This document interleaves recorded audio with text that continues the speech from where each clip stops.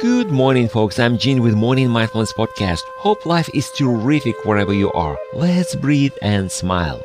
When I was a kid, I watched a short movie, like 15 minutes long, about chain reaction.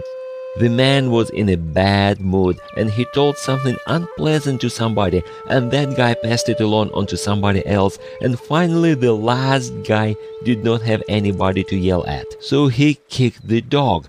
Well, the dog went ahead and bit the neighbor, who was the man who started this chain reaction. Haha.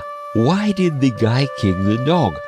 I've seen the manifestation of this phenomenon as hitting the furniture, throwing objects, punching small animals. Please notice, small only, breaking things, and even kicking a backpack. I've seen school kids do it, and I understand teenage instability. But what if the adult is doing it?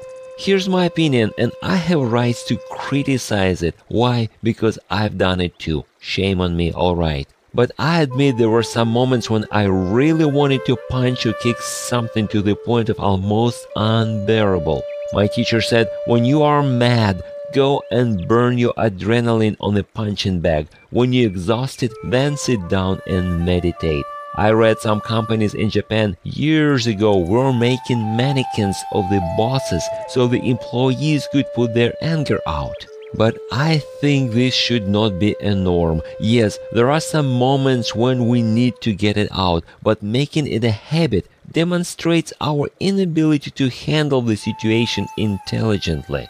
Our professor told us slamming the door is for stupid students. The smart one will leave it open. Get up and close it yourself. In my opinion, when we show our anger, we tell the world how unintelligent we are. Think about it. Thanks for stopping by. You can subscribe to my podcast or contact me through my site hpln.org. Now let's breathe and smile. I'll talk to you next time.